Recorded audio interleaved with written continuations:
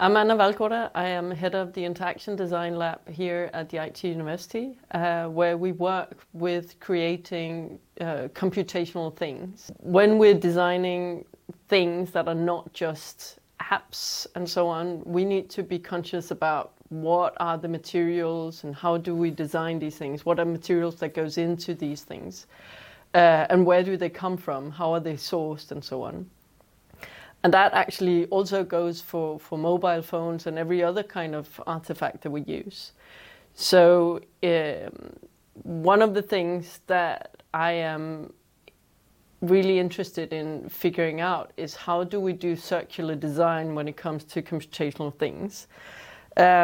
We are all very happy with the content we have on our mobile phones, but we don't really care about the thing as such. We care maybe about the new, better improved camera on the next version. So we're just going to swap it out and we don't glance at the old version of our mobile phone once we made the swap.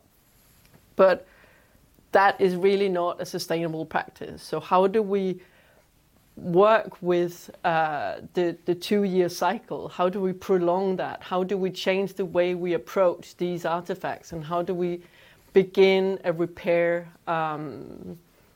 culture around the artifacts rather than a replacement?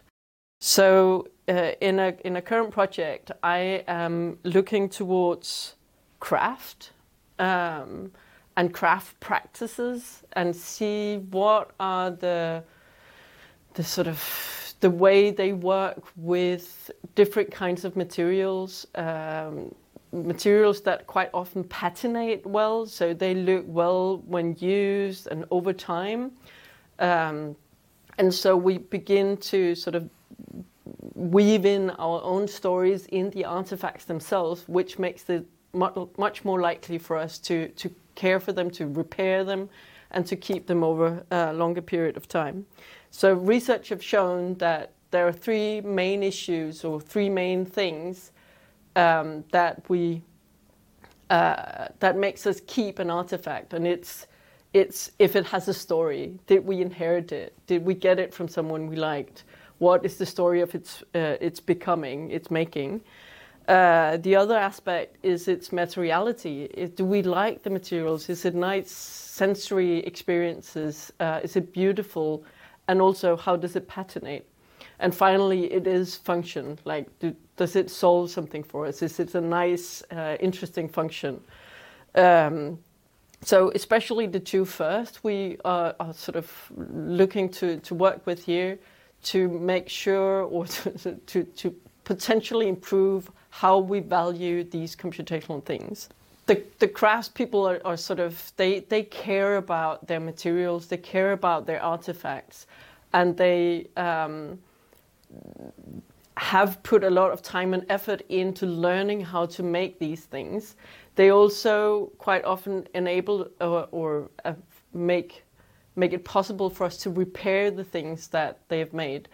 And so we are interested in what from their practices can we use in the context of computational things. So when we design the next mobile phone, how can we work with materials and craft practices that makes us want to keep it, the actual artifact and not just the content?